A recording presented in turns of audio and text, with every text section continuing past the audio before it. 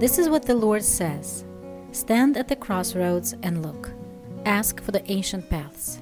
Ask where the good way is and walk in it, and you will find rest for your souls.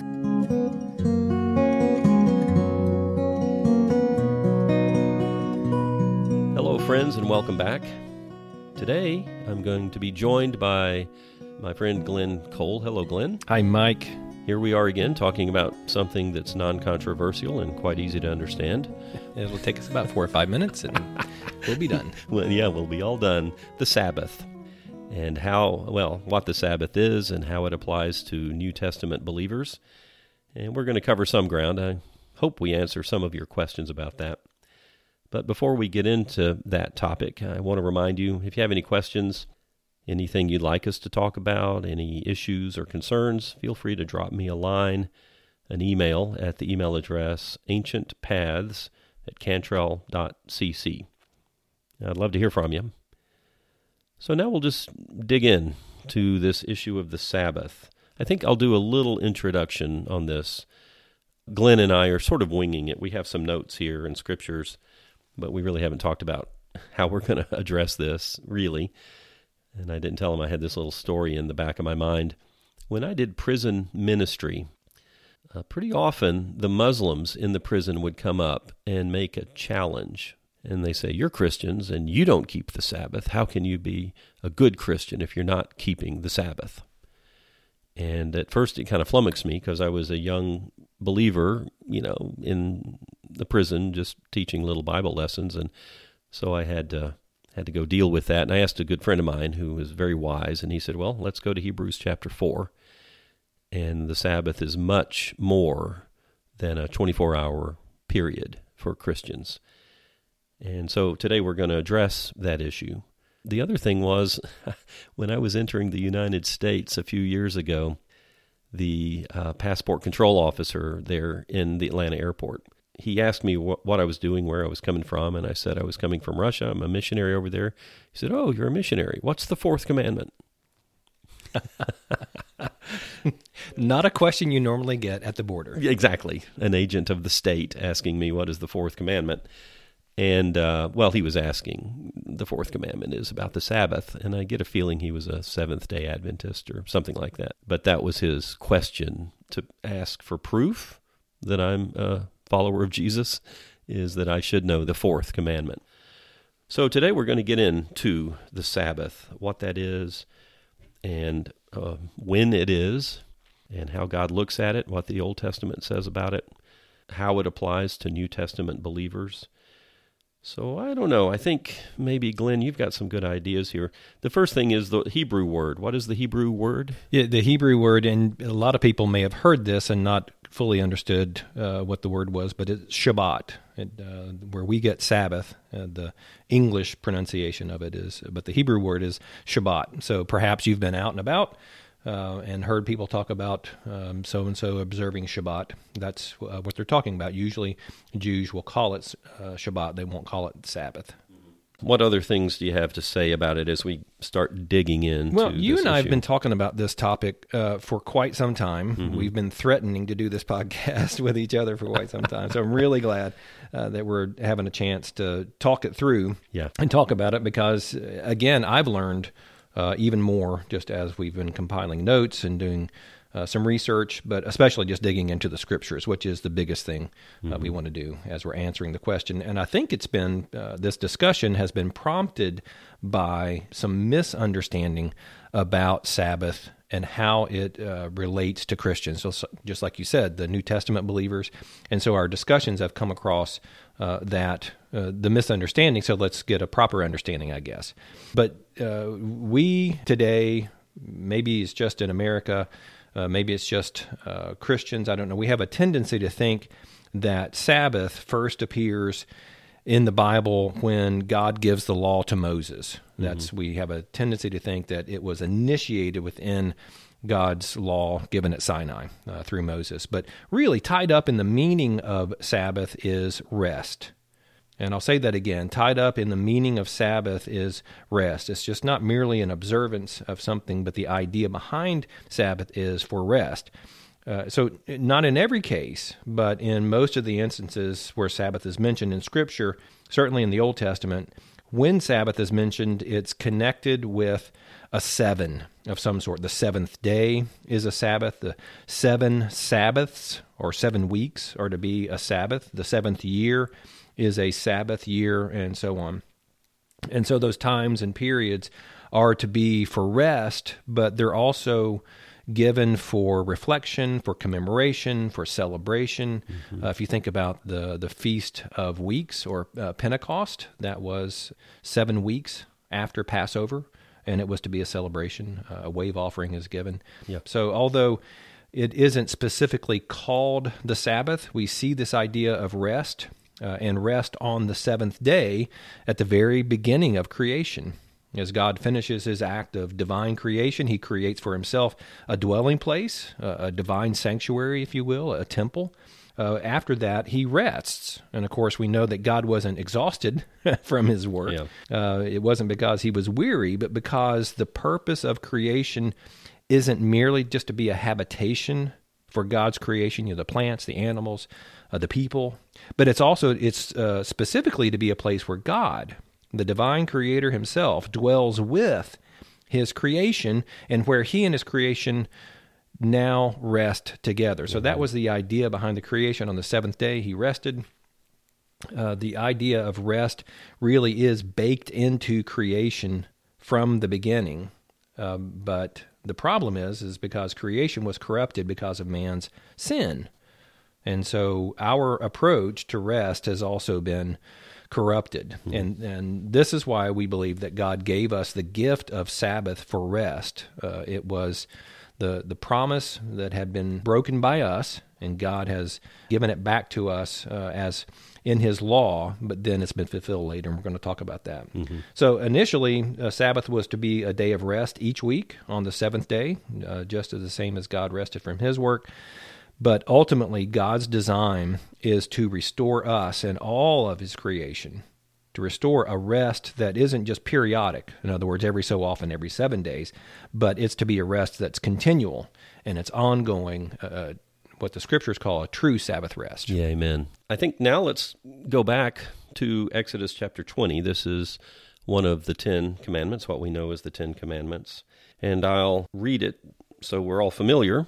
There may be some things in here that are not so familiar to people, because often when the 10 Commandments are put upon a plaque or carved into a piece of granite in front of a church, they actually cut quite a bit out of the actual commandment itself. So here it is in Exodus chapter 20, verse 8. Remember the Sabbath day and keep it holy. 6 days you shall labor and do all your work, but the 7th day is a Sabbath to Jehovah your God. On that you shall not do any work, neither you, nor your son or daughter, nor your manservant or maidservant, nor your animals, nor the alien within your gates. For in 6 days Jehovah made the heavens and the earth, the sea, and all that is in them, but he rested on the 7th day. And therefore Jehovah blessed the Sabbath day and made it holy. I do want to point something out here. I've had conversations with people who are quite firmly convinced that Christians should keep a Sabbath day, a 24-hour period, and that's one of God's commands that still applies fully to us. But honestly, they don't apply the part that says 6 days shall you labor. Mm-hmm, right. Folks are happy to have a 5-day work week or a 4-day work week, and they want to have their weekend. But if you really want to honor this commandment completely, well, then you work 6 days fully, and you take a 7th day off. And we'll talk in a minute that the 7th day is not Sunday. But that is the commandment that God says in the Mosaic Law. And it's because the Lord himself set this pattern early on, that this rest is commanded for his people. So I guess one of the questions that people would have is, what is the Sabbath? And Glenn, you did a good job talking about the fact that it is actually more expansive even than one particular day. It can be every 7 years, but this 7th day is to be a Sabbath. And there's this question that people would have, why the Sabbath? And you talked about that some there, Glenn, too. It just says that in 6 days the Lord made the heavens and the earth, and therefore when he rested on the seventh day, he blessed it and made it holy. And something to be holy is something that's set aside. Yeah. Yeah, that's good to remind when it says God made it holy. He didn't make the day perfect, pure, pristine. I think we have that idea of holy with the halo over somebody's head. It just means that it is set apart for the purposes of God. Yeah. So when you read other language in the Scripture, talks about so-and-so or a person or a place or whatever being holy, it just means that it's set apart for the work of God. Yeah, amen. And as we continue this, it's so important to remember that the Sabbath day is to be a holy day set apart for the things of God. And in the Mosaic Law, that was one of the 7 days in the week, and then it applied in other places as well. So this brings me to this next question. We've talked about why is the Sabbath and what is it, but when is it? And commonly and usually people would refer to it as the 7th day, as we've been talking about. And often Christians, well, I grew up this way, think that the Sabbath day is Sunday, from sunrise Sunday, I guess, until sunrise on Monday. But even then, I wouldn't really think of it that way. I would think of sunrise on Sunday to sunset on Sunday is what I would think of as the Sabbath. So, Glenn, when is the Jewish Shabbat? Well, first of all, some disclaimer and clarification. Neither Mike nor I are observant Jews, so there are a lot of things about the Sabbath, some details and particulars that we might get wrong, so we're going to talk in generalities. But the Sabbath is the seventh day, and for the Jewish calendar, the Hebrew calendar, it was from sundown on Friday until sundown on Saturday. It follows a pattern that God gave in the very beginning in Genesis, and this is why it's from sundown to sundown and not from sunrise to sunrise. But it starts on Friday evening and goes until sundown on Saturday. And again, it just follows the pattern that we see in Genesis. You'll see this 6 times in Genesis. There was evening and there was morning the first day. And you'll see the phrase later, there was evening and morning the second day. So the way God reckoned, the way the Hebrew calendar reckons a day, actually begins at sunset rather than at sunrise, as we typically think about it now. Yeah, it's interesting that the day starts in the evening in God's calendar. I'll tell a little story here. I was taking Russian language classes from a tutor years ago, and we were going through the names of the days of the week. And the Russian weekday names... Monday is Ponedelnik, Tuesday is Vtornik, Wednesday is Sreda, and then Thursday is Четверг, and Friday is Piatnitsa. So Monday through Friday, it's the first day, the second day, the middle day, the fourth day, and the fifth day. That's Monday, Tuesday, Wednesday, Thursday, Friday. And my tutor said, well, Saturday is called Subota, but I don't know why it's called Subota. And then Sunday... The Russian day name for Sunday is Voskresenia. So I was able to tell her, Subota is the Sabbath. That's Saturday. Isn't that interesting? That even though the Russian weekday names start with Monday as the first day and Tuesday as the second day, Saturday is still Subota, which is the 7th day. Yeah. And Voskresenia, the word for Sunday, means resurrection. Wow, So never knew that. There in the Russian names are the Sabbath, and then the next day is a resurrection day. So brings me to something that we do need to address, which we just really have mentioned, that the Sabbath is Saturday. It's not Sunday. And we can see this in the New Testament writings in Luke chapter 24, verse 1, the resurrection. On the first day of the week, very early in the morning, the women took the spices they had prepared and went to the tomb. That's the first day of the week. It's the day after Sabbath. In Acts chapter 20, verse 7, it says that the early church met on the first day of the week. It says, on the first day of the week, we came together to break bread. So the early church started meeting on the first day of the week, not on the Sabbath. And then in 1 Corinthians chapter 1, Paul is talking to the church in Corinth about gathering up some contributions. And he says in 1 Corinthians, now about the collection for God's people, do what I told the Galatian churches to do.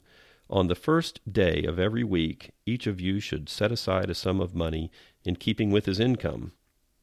So there's also a mention, I think, of taking up contributions or saving up money on the first day of the week. And I think that would relate to them all meeting together on the first day of the week. And that's one thing that I tell my congregation occasionally, just to remind them that when we gather on a Sunday morning, I will mention that we gather on the first day of the week as a commemoration, as a celebration of the resurrection of Jesus Christ, that each Sunday really is like a mini Easter. We celebrate the resurrection of Jesus. We're not coming to celebrate the Sabbath, we're coming to celebrate the resurrection.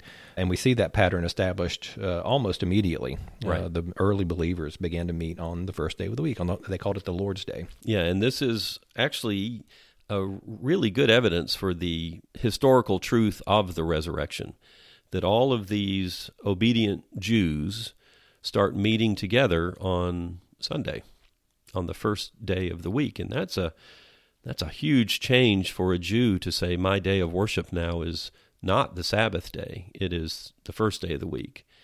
And they must have had really, really good evidence of the physical resurrection of Jesus if they're going to change the Jewish calendar and the day of celebration. Yeah, it would have gone against everything that they've been raised on. Their pattern and rhythm and flow of their life was centered really around the Sabbath and their celebration of it, what came before, what came after. And here they are. Of course, not everyone moved away from observing the Sabbath, but they definitely, the early believers, celebrated on the Lord's Day, on that first day of the week. Yeah, amen. So let's go back to when the law for the Sabbath was given. Mike, you mentioned that in Exodus 20, in the Ten Commandments, this is given to the nation of Israel as a law to follow. So imagine when he first gives this law to the people of Israel, we have to remember where they've been for the last 400 years. Mm-hmm. So God gives them this law. He says to keep it holy. This is a Sabbath to me. On that day, you're not to do any work. But for the last 400 years, they've been in bondage. They've been in slavery. They've been in forced servitude to Egypt. So they have worked and they have worked and they've worked and they've worked every single day of the week. And if they had anything to put in their mouths to eat, it was earned by them. But they sweated in order to get their food. So they worked all the time. But now, here's God saying it, and I'm going to really paraphrase. You will not find this language in the Bible, but let's imagine God saying this way as he's communicating what the Sabbath is to be. God essentially is saying, it's not to be that way anymore. You're to trust me, and I'll show you that you don't need to work for me. I'm going to provide for you each and every week so that on that one day, that special day, you can rest. You don't have to work for your food. You don't have to work for anything else. You just sit back and rest. But the idea is for trust. God says, trust me. Stay put. Don't lift a finger, because not only have I saved you, I brought you out of Egypt, a land of bondage and slavery, but I will also provide for you. You don't have to work. I'm going to provide for you. Yeah. So what's important to note here is that the Sabbath is given to God's people. It's a gift. It's not something that they've earned or achieved, but God is saying, here is a day for you to trust me so that I can provide for you. Yeah, boy, what a radical thing for people that have just been not just going to work 8 hours a day, but they're slaves. So they're getting up before their masters and going to bed after their masters and working hard, very hard, for generations and generations. Amen. So this idea of resting really is God's idea. He created humankind in his image on the sixth day. And it's interesting, if we follow the pattern, the way the days are numbered, the evening and the morning, that was the first day, the second day. So on the sixth day, what did he do? He said, let's make man in our image, after our likeness. That's in Genesis 1:26. And then later it says, God saw everything that he made, and behold, it was very good, and there was evening and there was morning the sixth day. So he created man on the sixth day at some point. But then it says there was evening and the morning, that was the sixth day. So by the description of creation, really the first thing that the man did was to sleep, if we think about it that way. Now, I don't want to push it too hard, but just by the reckoning, God didn't make man and say, now go to work, God made man, and then there came this period of built-in rest. So man was created, and then there was evening, this natural period of rest, and then immediately, where does man enter? He enters with God into the seventh day of rest. And as I said before, Adam, man, did not earn it. Was being created so exhausting for Adam that God said, you know what, I think you need a break? No, it was just this natural plan for God for humankind to enter into a relationship with him, to dwell with him, but to dwell with him in a place of rest. Amen. I think that's a really good overview of what we see in the Old Testament writings. And now let's turn our thoughts and attention to the New Testament and the New Covenant. And for people who have been listening to this podcast for a while, you'll remember that I often return to an understanding of the covenants, and particularly the differences between the Mosaic Law and what is called the New Covenant. If you haven't heard them, go look back in previous episodes. I did a series on that topic, and it really influences the way that I think about many aspects of what it is to be a believer, how the Mosaic Law functioned, and yet we're under a new covenant now, and it's very different from that Mosaic Law. So in the New Testament, this idea of rest comes up pretty regularly as well, and Jesus himself promises rest for those who trust him. In Matthew 11, verses 28 and following, this is familiar, I'm sure, to most people listening. Jesus says, "Come to me, all who labor and are heavy laden, and I will give you rest. Take my yoke upon you and learn from me, for I am gentle and lowly in heart, and you will find rest for your souls. For my yoke is easy and my burden is light." So there is that invitation, from God himself to enter into that rest that God alone offers. It's also in other places called a peace that passes understanding. This rest that goes beyond our minds and certainly beyond our bodies, but we can really enter into a deep rest from striving. Yeah, and I think there are two ways to consider this. One, when Jesus says, "Come to me, all who labor and are heavy laden," if you're laboring for your salvation, if you're trying to earn your way to God, to come to Jesus because he will give you rest, because he's done all the work that is required. That we enter, just like Adam entered into the world and then rested, we enter into salvation, into the kingdom of God, and immediately we're given rest. We don't have to work our way there. Mm-hmm. So that's one idea.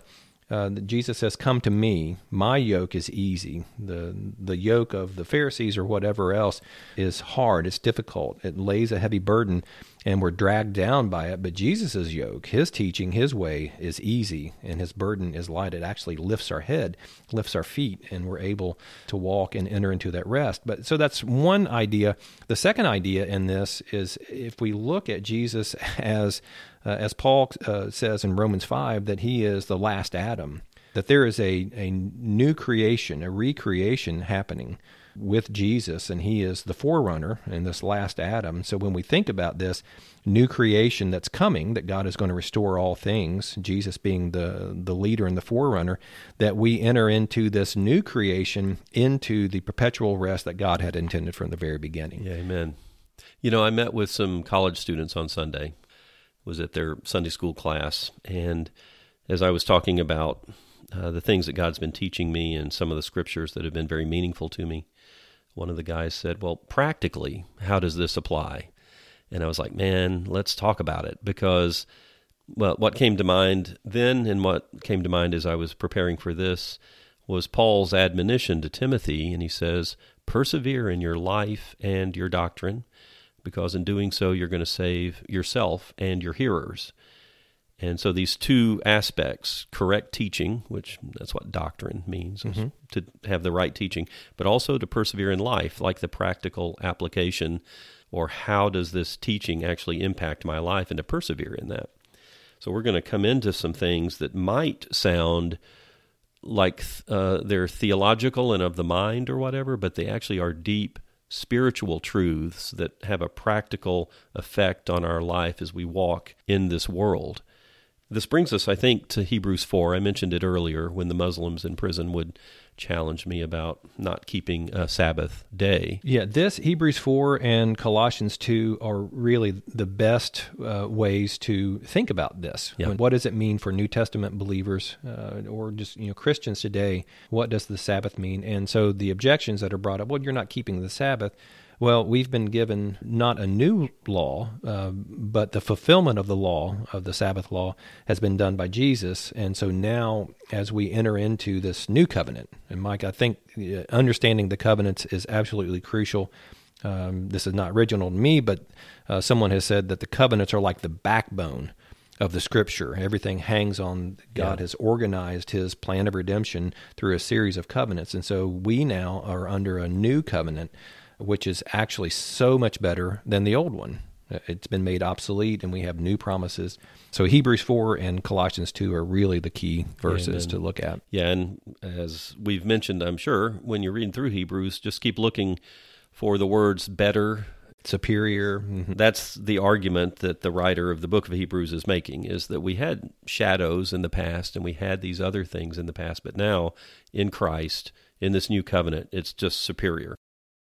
So in Hebrews 4 we read, "Since the promise of entering his rest still stands, let us be careful that none of you be found to have fallen short of it. For we also have had the gospel preached to us, just as they did." This reference is to the Israelites as they were moving through the desert and heading towards the promised land. Mm-hmm. "But the message that they heard was of no value to them, because those who heard it did not combine it with faith." Amen. I think the next... Sorry for all these asides, but I think my next episode will be talking about Abraham and his faith that is credited as righteousness. Yeah, that's great. And these Israelites did not combine the hearing of God's word with the actual trust in Him and the faith in Him. Verse 3, "Now we who have believed enter that rest, just as God has said, 'So I declared on oath in my anger, they shall never enter my rest.'" They, meaning the Israelites, didn't enter God's promised rest in Canaan because of unbelief. And yet His work has been finished since the creation of the world. For somewhere He has spoken about the seventh day in these words, "And on the seventh day God rested from all His work." Verse 5. And again in the passage above He says, "They shall never enter my rest." It still remains that some will enter that rest, and those who formerly had the gospel preached to them did not go in because of their disobedience. Therefore God again set a certain day, calling it today, when a long time later, after He spoke through David, as was said before, "Today if you hear His voice, do not harden your hearts." For if Joshua had given them rest, God would not have spoken later about another day. Now here we go. There remains then a Sabbath rest for the people of God. For anyone who enters God's rest also rests from his own work, just as God did from His. Let us therefore make every effort to enter into that rest, so that no one will fall by following their example of disobedience. So, Glenn, what are your thoughts about that? Well, there's so much there. We could probably do 3 or 4 more episodes just on Hebrews and the shadows and the types. Yeah. Essentially, what this is saying, Mike, and I think you gave it in the prelude, is this is comparing what had happened with the people of Israel to what believers in Jesus now are to experience. The people of Israel, quite a few actually, did not enter into that rest into Canaan, into God's promised land, that He had made this promise to the people of Israel. They didn't enter into it because they didn't believe Him. This is what Hebrews 3:19 says. They didn't enter because of unbelief, lack of trust, lack of faith in God. And so what the writer or the preacher, sometimes called the letter to the Hebrews, is saying, don't go back to this old way. Don't be like the Israelites and not believing in God, not trusting in God for His rest, because He has this promise, but it's based on faith. But He's got this promise that is eternal. It's a different kind of rest it's an even greater rest, I guess is a way to say it, than what the people of Israel would have experienced. Because even when they went into the promised land, we read the accounts, they had to fight certain armies, they had to till the ground, and other kinds of things. But the true Sabbath rest that we're promised by God is a complete rest. He blesses us with every spiritual blessing in the heavenly places. I think about it just in terms of my own parents. There were times when I never had to worry about anything because I knew my Father was going to provide for me, my next meal, a roof over my head, or whatever it was. And so in those ways, I trusted in my Father and experienced a kind of rest because of that. Yeah, amen. I would underscore something here for people that are listening right now. Today, if you hear God's voice, do not harden your heart. There's some really deep and good truths here in the Scriptures, and we need to be humble enough to really receive the truth of what God is revealing to us about these things. Yeah, because the truth is what God has for us is so much better than anything else that this world has to offer. Mm-hmm. And yet, and I'm speaking for myself, a lot of the things in this world are what I cling to, and so I have to be reminded, don't harden my heart and seek the things above, not the things below. Yeah, and as you've said, Glenn, this Sabbath rest is a gift, and under the new covenant, it's a Sabbath rest that's given as long as it's called today. Every day we can enter into that Sabbath rest.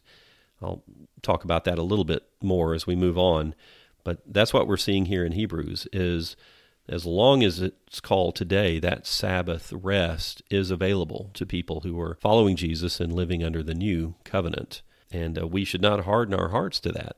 The human idea is that we need to strive to earn God's favor. And God is saying, nope, you cease from striving. You stop your labors and rest, have this Sabbath rest of God as long as it's called today. Let's look at some other scriptures if we can. And then we'll talk about them as we come to them and then have a few other thoughts after that.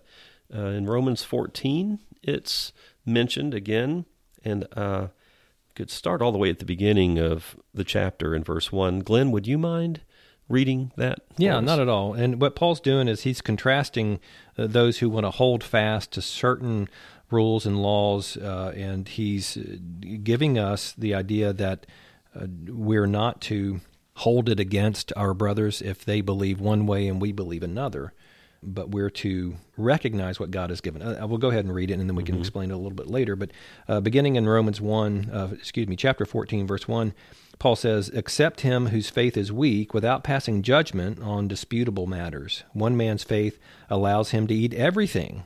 So that would include bacon and shrimp and whatever else that was against the dietary laws. Mm-hmm. So Paul's saying one man's faith allows him to eat everything, but another man whose faith is weak eats only vegetables. So the man who eats everything must not look down on him who does not, and the man who does not eat everything must not condemn the man who does, for God has accepted him. And if you want more information about this, you can go into Acts, I think it's chapter 10, where Peter is given the command to go and minister the gospel to Cornelius, who was a Gentile. And this is where Peter sees that sheet coming down with all different kinds of food on it, and what had previously been considered unclean, God is saying now is clean. So because God has accepted him, beginning in verse 4 now, who are you to judge someone else's servant? To his own master he stands or falls, and he will stand, for the Lord is able to make him stand. Now, verse 5, Paul says, one man considers one day more sacred than another, and another man considers every day alike. So each one should be fully convinced in his own mind. He who regards one day as special does so to the Lord. He who eats meat eats to the Lord, for he gives thanks to God. And he who abstains does so to the Lord and gives thanks to God. For none of us lives to himself alone, and none of us dies to himself alone. If we live to the Lord. And if we die to the Lord. So whether we live or die, we belong to the Lord. Amen.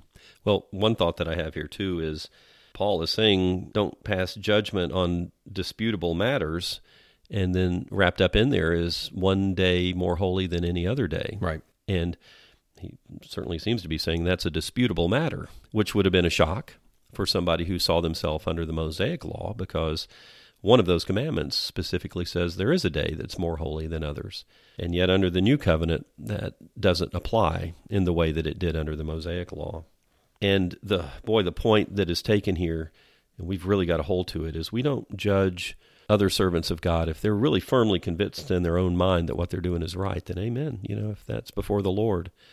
Glenn and I want to bring freedom and we want to speak truth, and yet we know that there are brothers and sisters in the Lord who would have a different view. And so I'd say bless them, and we'll stay in spiritual fellowship with them. In Galatians 4, we read in verse 8, "Formerly, when you did not know God, you were slaves to those who by nature are not gods.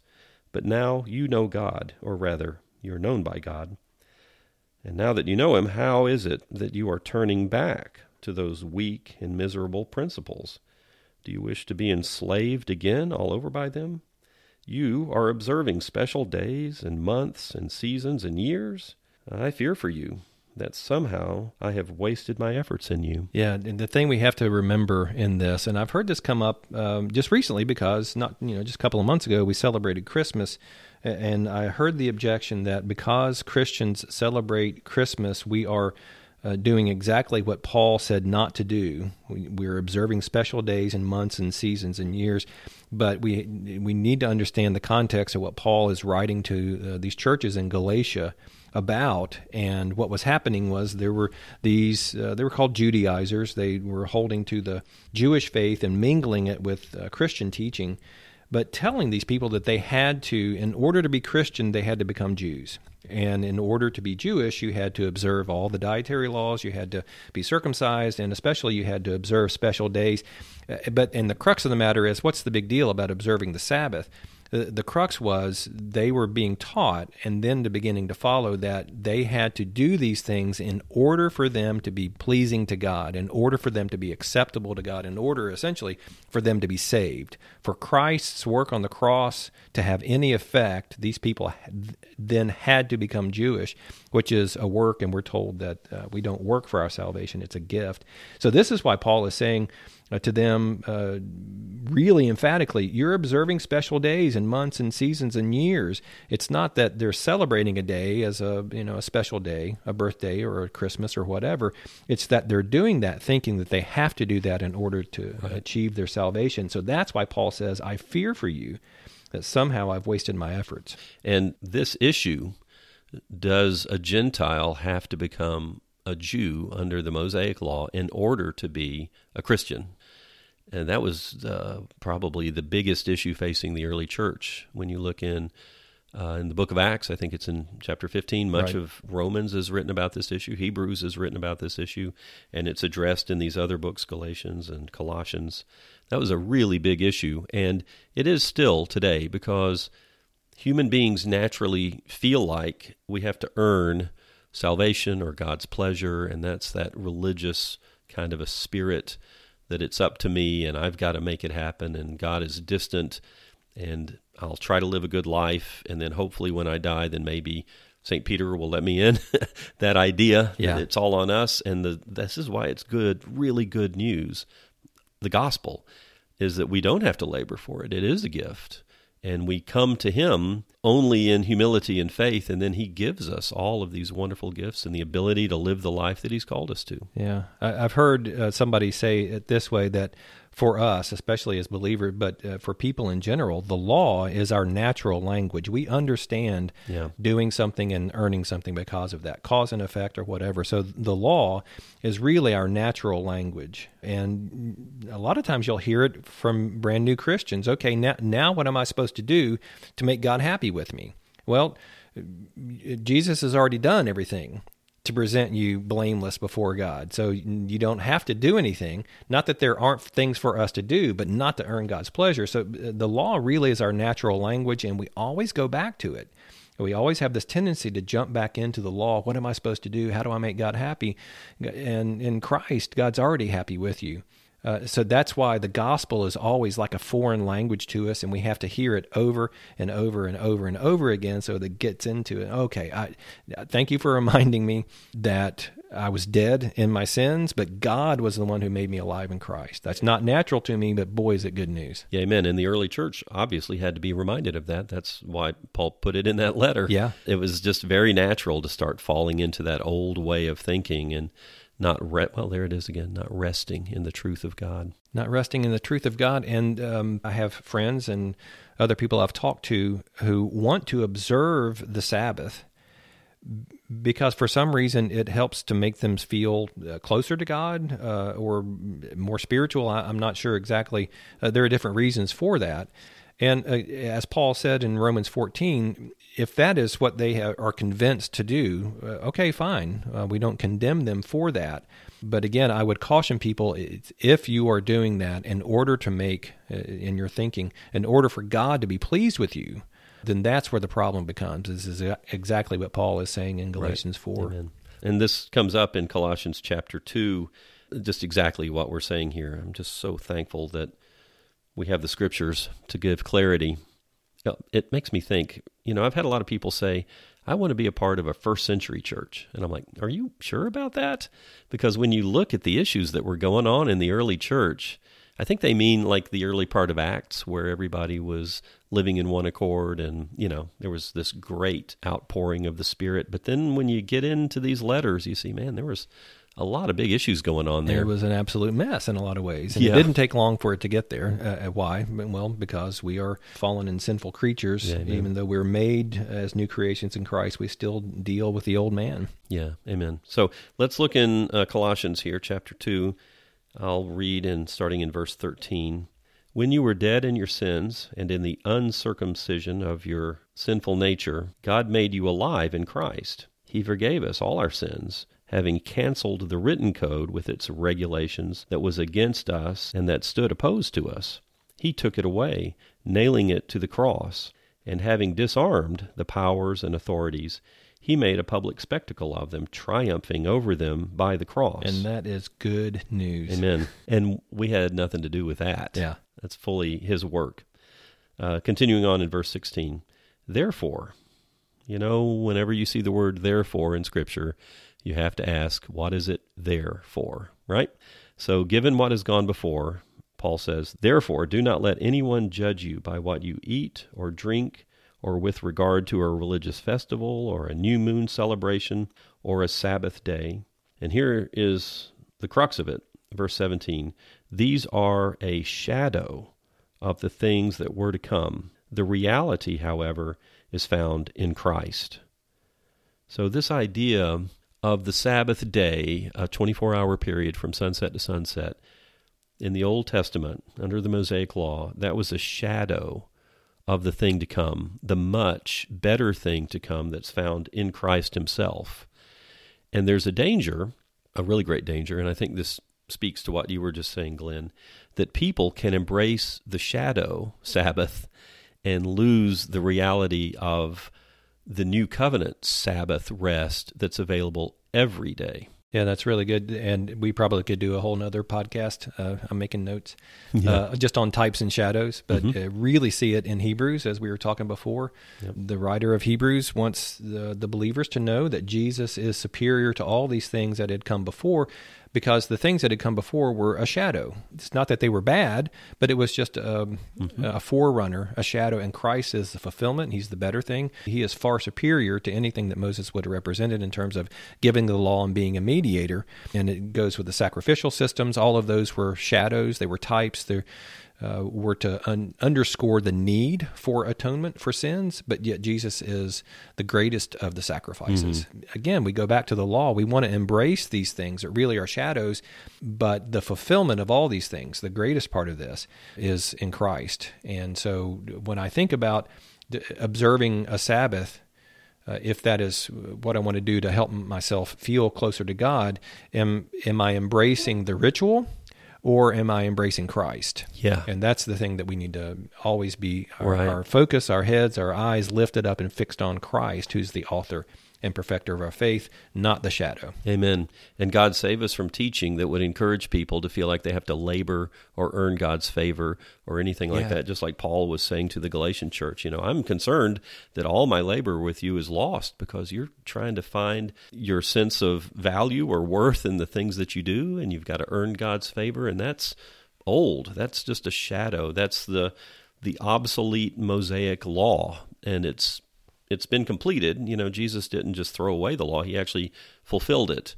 But now we're under this new covenant. And this brings me to something that I hadn't realized until we got into this study, that the Sabbath is actually, in the Scriptures, referred to as the sign of the Mosaic law, or the Old Covenant.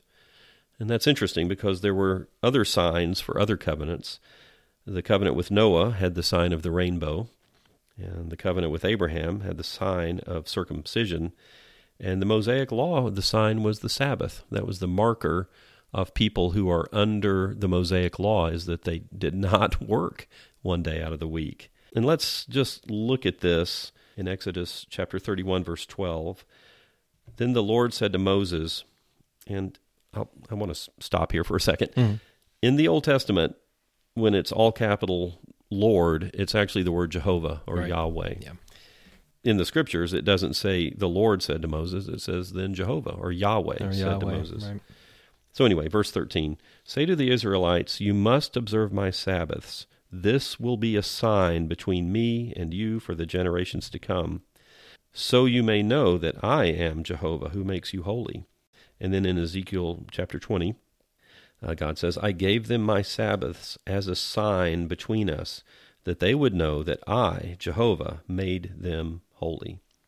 So there's this linking together of the Sabbath as a sign of the Mosaic law, but also linking that to God's activity of setting his people aside to be holy, so that there's this day that is given not for your own labors and your own, I guess, even self-gratification, but a day that is given to trusting God and walking in faith.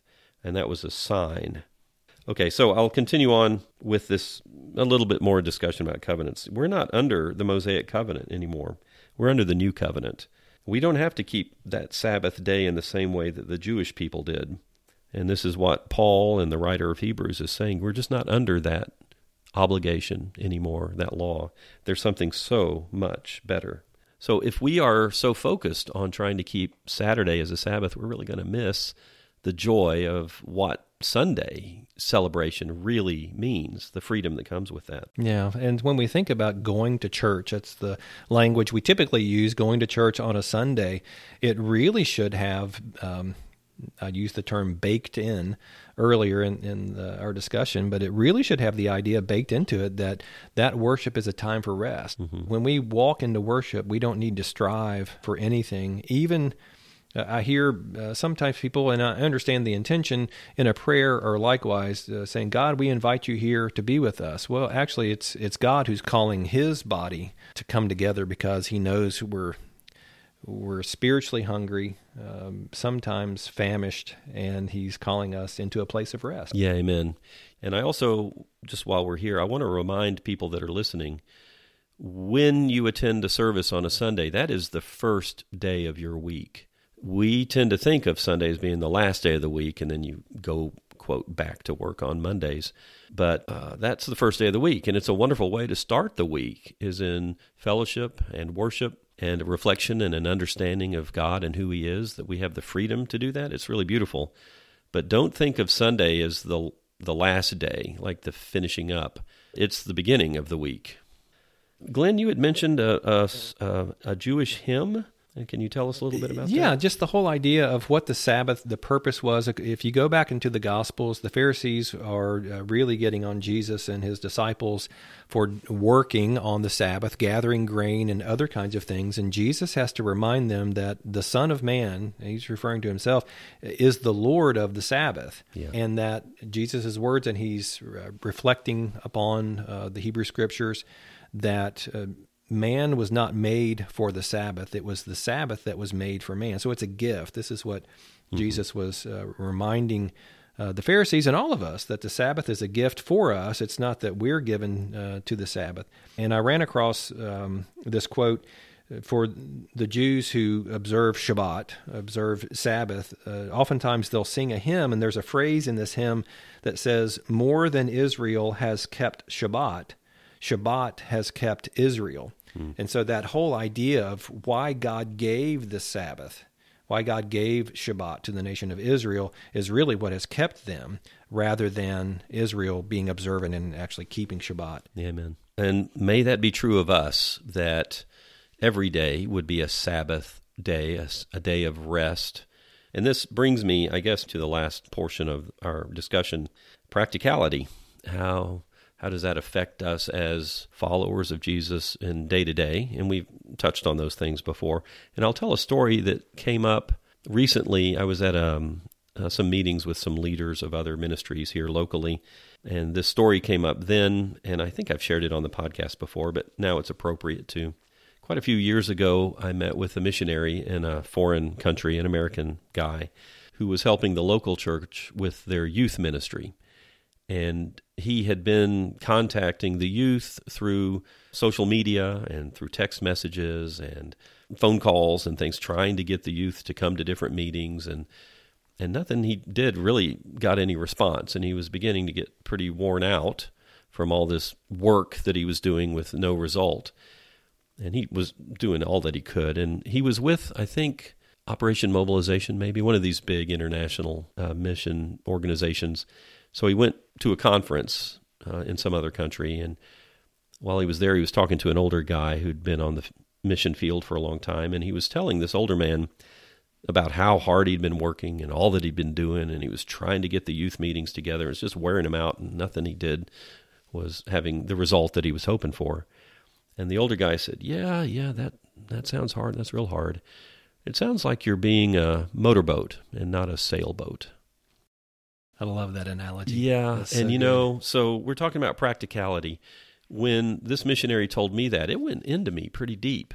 It's like, yeah, that's what this new covenant is, and we talked about it. Back in the Old Testament, God promises the new covenant is coming, and I'm going to give you my Spirit. I'm going to put my Spirit in you, and I am going to move in you both to will and to do. So he promises under the new covenant that he's going to give us that power, not only to want to do what he says, but to actually do it. And that's why this image of a motorboat and a sailboat is just so helpful. Very often, we're like motorboats. We have our engine running, it's our power, and we decide our direction, and we're expending our energy.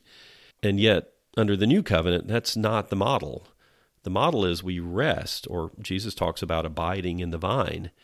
Well, then life flows through his people. And when that life flows, there's an overflowing of comfort to other people, Paul says. There's an overflowing of life. There's a fruitfulness that happens just naturally. But the branch doesn't have to labor for that. It just happens. Mm-hmm. And I heard a teaching that phrase that Jesus says that you'll bear much fruit. A bearing fruit doesn't mean you push it out. It just means you carry it. You carry this fruit, but you don't have to work for it.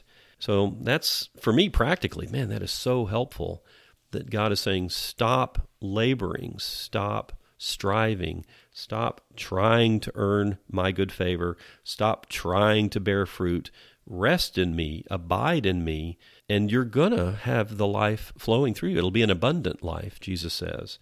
And that image for me of a sailboat is, the sailboat needs to be ready, but the power and the direction and the speed, that is not at all a decision that the sailboat makes. The sailboat receives all of that. And it's carried along by the wind. Amen. And that's the great thing. If anybody's ever done any kind of sailing, it is amazing how quickly even the smallest of breeze can propel a small little craft across the water. There's a sailing term to be called, it's called being in irons. That means when the wind is at a direction that it's not catching the sail quite right. And usually it's when the wind really begins to die down. But there are very simple things that someone who's sailing can do to point the sail in a certain direction that it will catch even the smallest Amen. of breezes. And so just that whole idea of not having to work to be propelled as a motorboat, we're driving ourselves, but it's the wind of the Spirit that carries us along. Yeah, amen. Yeah. One of my prayers often is, God, change me so that I'll be the man you want me to be. So that even that change of direction or even preparation to receive the wind is not my work, it's his. So I'm asking him to change my heart. That's his promise as well. That's an expression of my own personal faith, is God, make me different. Bring me into a life where I can live out the things that you're calling me to. And as we live in faith and as we abide in him in that way, just resting in him, abiding in him, then you and I can both testify, man, the life that he does give is amazing. Yeah, it really is. And it's given to us. Again, I said before, it's not like we don't have things to do, but it's not to enter the kingdom. It's because we're in the kingdom that we do these things. That's right. And we begin to find ourselves wanting to do things that, quite frankly, before Christ, I did not want to do that, but suddenly I have this desire, and that's just the work of the Holy Spirit. He talks about in Romans that we are being conformed to the image of God. Mm-hmm. He makes us a new creation. That's in 2 Corinthians 5. All of these things are what God does to us, not what we do to ourselves. Mm-hmm. Amen. I think back again, this Sabbath rest, if it's just a 24-hour period, that is just a taste. It's a shadow of what the reality is that God has for his people, that we can really rest in him, even in the middle of the greatest storms. We can rest in his power and his authority, and we don't have to be concerned about our lives anymore. We really can be people of peace, and from that peace, let this spiritual power flow. Yeah, it's really good to think about this, and I'm going to answer a question that I imagine some people are having right now, but it's good for us to think about these things as God has given to us his Spirit through Jesus Christ, that we are taken as, adopted as sons and daughters into this kingdom, and so therefore the striving is no more. And I occasionally will run across someone who is just in almost an absolute despair because they think that they have been cast out from God, that a sin that they've committed or whatever has disassociated them from their Heavenly Father. And yet this is the very thing that God has given to us. Because we are his, we can flee to Christ. We don't need to run away from God, but we can flee to him and confess those things because he has given us his life. And he wants to, again and again, restore this relationship. And so if anybody is laboring under this kind of notion of, I've got to make myself acceptable to God again because I've done something, I want to encourage you to know that Christ has paid for every single one of your sins. And John says in 1 John, if we'll confess our sins before him, he's faithful, he's just, he will forgive us our sins, and he'll cleanse us of all unrighteousness. Jesus says, I will in no wise cast out anyone who calls on me, who comes to me. Yeah. And so that is also part of that rest. Are we going to sin? Yeah, we're told in Scripture that is just part of who we are right now in our nature, but don't let that push you away from God's presence. He's constantly calling us into relationship with him from a place of rest, not from a place of striving. Amen. And the way I've heard it said, and the way I say it now is, we don't have to be better in order to come to God. We go to God in order to be better. Yeah. Because if we are at a distance from God, then, Jesus says if somebody doesn't abide in him, then that branch withers up. And there are a lot of people that are withering, and it does take humility and surrender in order to come humbly to God. The Scriptures say that God opposes the proud, but he gives grace to the humble. Amen. And we have freedom to approach his throne, not somebody else approaching for us, but we ourselves can go to him. But it does take humility. Well, Glenn, do you have any other thoughts as we wrap up the discussion? I mentioned that I wanted to answer a question that I can imagine some people having. And so the question might be, well, Mike, Glenn, are you saying that there is nothing for us to do in this regard? And it's a good question. Are we not supposed to observe a Sabbath? Are we not supposed to observe periods of rest? Are periods of rest not good? Well, yeah, certainly they are.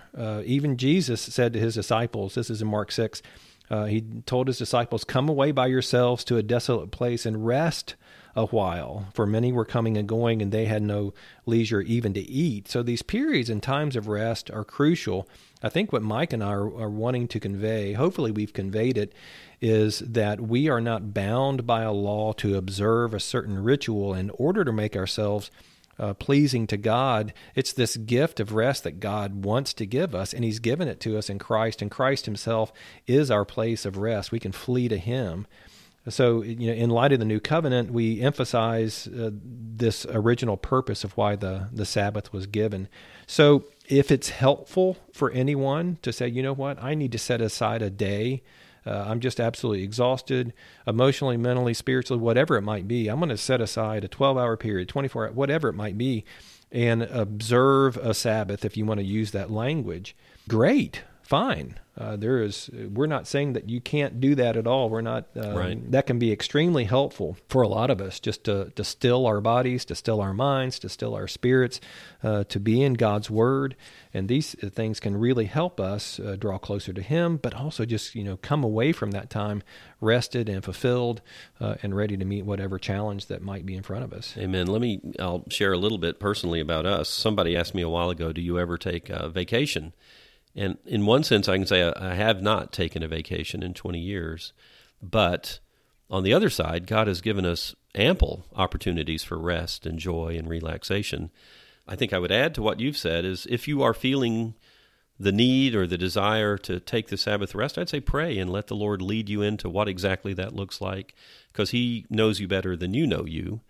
And for instance, like my family, before COVID came around, we would go to Finland pretty regularly, but we're always praying, Lord, do you want us there or do you not want us there? And it's relaxing there, it's beautiful there, but I don't want to be anywhere that God doesn't want me to be. So even as you're choosing or setting out to have a Sabbath rest of some sort, and as a matter of fact, Glenn, a few years ago you took a sabbatical, right? Yeah, right. How long was that? It was 9 weeks. 9 weeks. It was beautiful. Sabbath. It was arrived at through a lot of a prayer and a lot of discerning of God's will, and you and I talked a lot about it. So It was really in accordance with the will of God. It starts as a sense that maybe time for this is coming up, and that was all done, I guess I'd say, unselfishly on your part. Like you were seeking God's will for this time.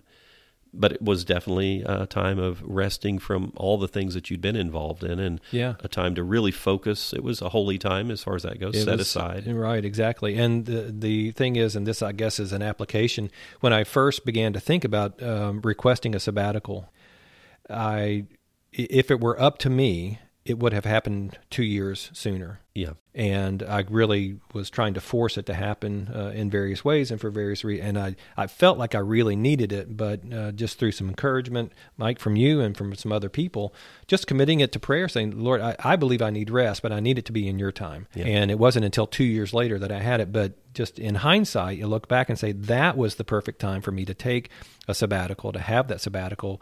2 years earlier, it could have been nice, but it just seems like that was the time that God gave me for that rest. There can be a really big danger to say, I need to take a sabbatical so I can draw closer to God, instead of saying, I'm going to draw closer to God right now and see if He wants me to take a sabbatical. Yeah, right. Yeah, so it's submitting even that decision to His Lordship, because He really does know us better than we know ourselves. Yeah, anybody who's had, especially toddlers, young infants, who fight going to sleep.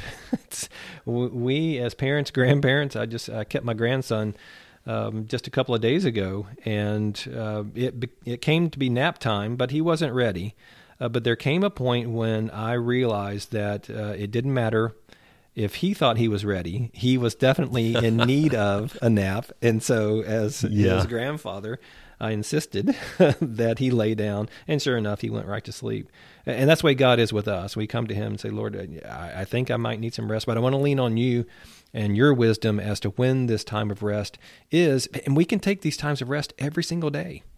Amen. Just in the way we structure our days, and and often just allowing to have the eyes to see how God has provided these little breaks periodically where we can just rest in Him. And even that image of Jesus sleeping in the boat in a storm, we can even enter into His rest when all around us is terrible. Psalm 23 comes to mind. You prepare a table for me in the midst of my enemies. And I personally have experienced the peace of God. It really is a real thing, this peace that passes understanding. In the middle of terrible situations, I don't know if I've told some of these, I'll tell them sometime, but to really sit down and rest and refuse to take the bait for anxiety and worry. Just like say, no, I'm not going to do that because God's calling me to stop laboring and stop trying to control my own future and let Him do it, because He's the head. I'm not. One thing, again, a practical example, and I think it could be helpful for somebody. You may have the idea that Mike and I think we are experts on resting.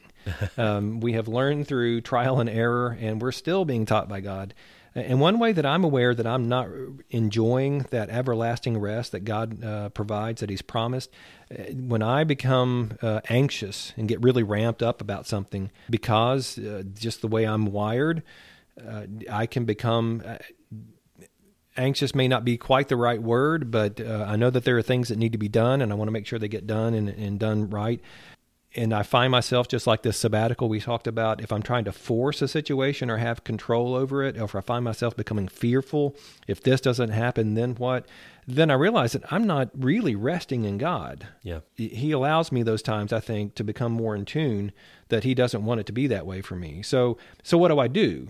Well, I have to be reminded, and I'm reminded in God's Word that Jesus is the Good Shepherd, that He will never leave me, He won't forsake me, that I'm one of His people, I'm the sheep of His pasture. He works together all things for good for those who love Him, according to the counsel of His will. If God is for us, who can be against us? All of these things that we're reminded about in God's Word are the things that help settle my spirit, realizing Amen. that He's sovereign, He's in control, and that He will lead and guide, and we can rest in that, whatever the situation might be. Mm-hmm. Even in the hardest, what appear to be the hardest of circumstances. Yeah, right. That peace that passes understanding is really a gift that's available. Yeah. Amen. Well, actually, about 5 or 10 other stories come to mind that would help apply, but we need to call it quits for now. Yeah. So Glenn and I, encourage our listeners, people who are listening right now, as it says in Hebrews, to make every effort to enter into that Sabbath rest of God. There are a few places in the New Testament where that language is used, things that we are to make an effort to do. One is to make every effort for the unity of the Spirit in the bond of peace. And another here is to make an effort to enter into that rest. It seems like a paradox, but it is actually takes quite a bit of effort for me to lay aside my own desires in my own life so that I will enter into a rest that really is, I was about to say, a powerful rest. It is a rejuvenating, life-filled rest. Amen. With purpose. So may that, let me just finish up with a prayer then, if I may. Yeah, that's good. God, we thank you so much for your word. Lord, we thank you very, very, very much for caring for us, to give us this truth and to give us this gift of a Sabbath rest. Lord, we ask that by your Spirit, you will teach us more and more what it is to be people who engage in a powerful rest, a rest that's full of life and fruitfulness and abundance. Amen, God. People that are listening now, I just pray that you'd give them wisdom and understanding, and amen, not just from a distance understanding you better, but actually entering into this close and deep relationship with you. Amen. We must abide. Amen. God, help us to abide in you. Amen. Amen. Jesus said to his disciples, "Now that you know these things, you will be blessed if you do them." Thank you for listening, and God bless you all.